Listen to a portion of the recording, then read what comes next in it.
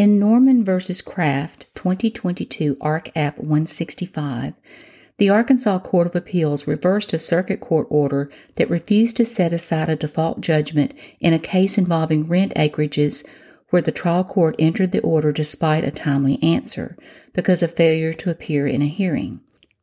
Defendant filed a timely pro se answer and later through counsel amended it. They did not attend a later hearing. This did not constitute grounds for a default judgment, and the lower court should have set it aside. Judge Vaught explained.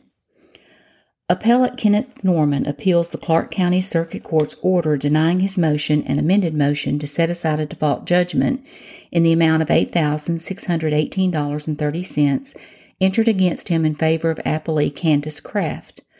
Norman argues that the Circuit Court abused its discretion in failing to set aside the default judgment under Arkansas Rule of Civil Procedure 55. We hold that the Circuit Court abused its discretion in failing to set aside the default judgment. Therefore, we reverse and remand.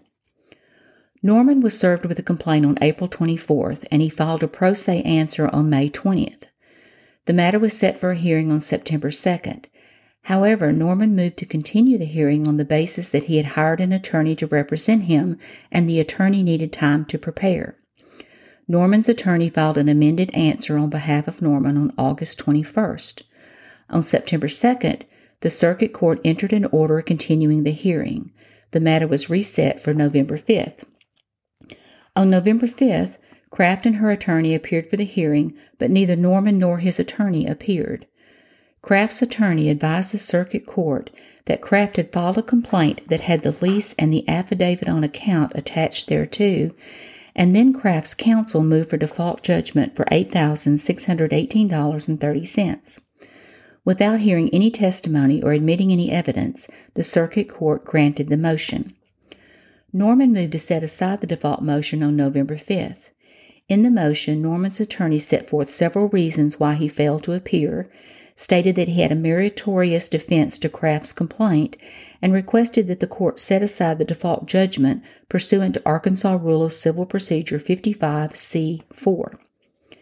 Kraft objected to Norman's motion to set aside the default judgment, arguing that the November 5th hearing had not been continued, calling into question the reasons offered for Norman's attorney's failure to attend the hearing, and stating that Norman failed to attend the hearing as well. On November 12th, the Circuit Court entered an order titled Default Judgment After Hearing. The order states that the cause of action was submitted on the complaint and its exhibits, the summons issued against Norman, the return of service showing Norman was served, evidence introduced by Kraft, and other matters and proof. The court's order further states that Norman and his attorney failed to appear or defend the November 5th hearing. Kraft orally moved for default judgment, and the court granted the motion and entered a default judgment against Norman in the amount of $8,618.30. On November 20th, Norman filed an amended motion to set aside the default judgment. He argued that he had not waived his right to a jury trial, and the default judgment entered against him denied him his right to a trial by jury. He also argued that pursuant to Rule 55B, he was entitled to be served with written notice of the application for default judgment at least 3 days prior to the default judgment hearing, but did not receive it. Kraft responded to the amended motion to set aside the default judgment, arguing that Norman did waive his right to a jury trial. Kraft also argued for the first time that Rule 55 does not apply in this case because Norman appeared or otherwise defended this case. Therefore, his amended motion to set aside the default judgment should be denied. On December 7th, the Circuit Court held a hearing on Norman's motions to set aside the default judgment. The court asked Norman's counsel if he was prepared to present evidence of his meritorious defense as required under Rule 55C, and Norman's counsel said no because Norman was unable to attend. Norman's counsel asked the court to reset the hearing, and the court agreed.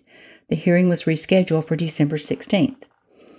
At the onset of the December 16th hearing, counsel for Norman stated that he was prepared to present evidence of Norman's Rule 55C meritorious defense. Counsel for Kraft interjected and stated that evidence of Norman's meritorious defense was irrelevant because Rule 55 did not apply. More specifically, Kraft cited Dawson v. Pickens, 1 Arc App 168, and argued that Rule 55 did not apply because Norman pleaded in the case by filing answers to the complaint. Therefore, no default judgment was entered. Instead, argued Kraft, the Circuit Court entered a judgment on the merits. In response, Norman argued that Rule 55 applied because Kraft orally moved for default judgment at the hearing, the court entered a default judgment, and no testimony or evidence of damages was introduced at the hearing. The Circuit Court orally found that Rule 55 did not apply, but denied Norman's motion to set aside the default judgment. On December 28th, the Circuit Court entered an order denying Norman's motion and amended motion to set aside the default judgment. Norman's appeal followed. The issue presented in this case revolves around the Circuit Court's default judgment after hearing. Norman contends that the judgment is the default judgment and that the court abused its discretion in failing to set it aside pursuant to Arkansas Rule of Civil Procedure 55C. In order to determine whether the Circuit Court's judgment is a default judgment, we must examine Rule 55A, which provides, when a party against whom a judgment for affirmative relief is sought has failed to plead or otherwise defend as provided by these rules, judgment by default may be entered by the court. Arkansas Rule of Civil Procedure 55A. It is undisputed that Norman did not fail to plead in this case. He filed an answer and an amended answer to Kraft's complaint, which are pleadings. Arkansas Rule of Civil Procedure 7A. Furthermore, Norman's failure to attend the final hearing cannot be construed as a failure to otherwise defend. Because Norman filed an answer and amended answer to Kraft's complaint, he did not fail to plead, and because his failure to attend the final hearing does not fall within the meaning of failing to otherwise defend, the rule that authorizes the entry of default judgments, Rule 55, does not apply to this case, and Norman is not in default. While the Circuit Court ultimately found that the judgment was not a default judgment and that Rule 55 did not apply, it nevertheless denied the motions to set aside the default judgment. As a result, the default judgment still stands, and it cannot. End of quote. End of decision.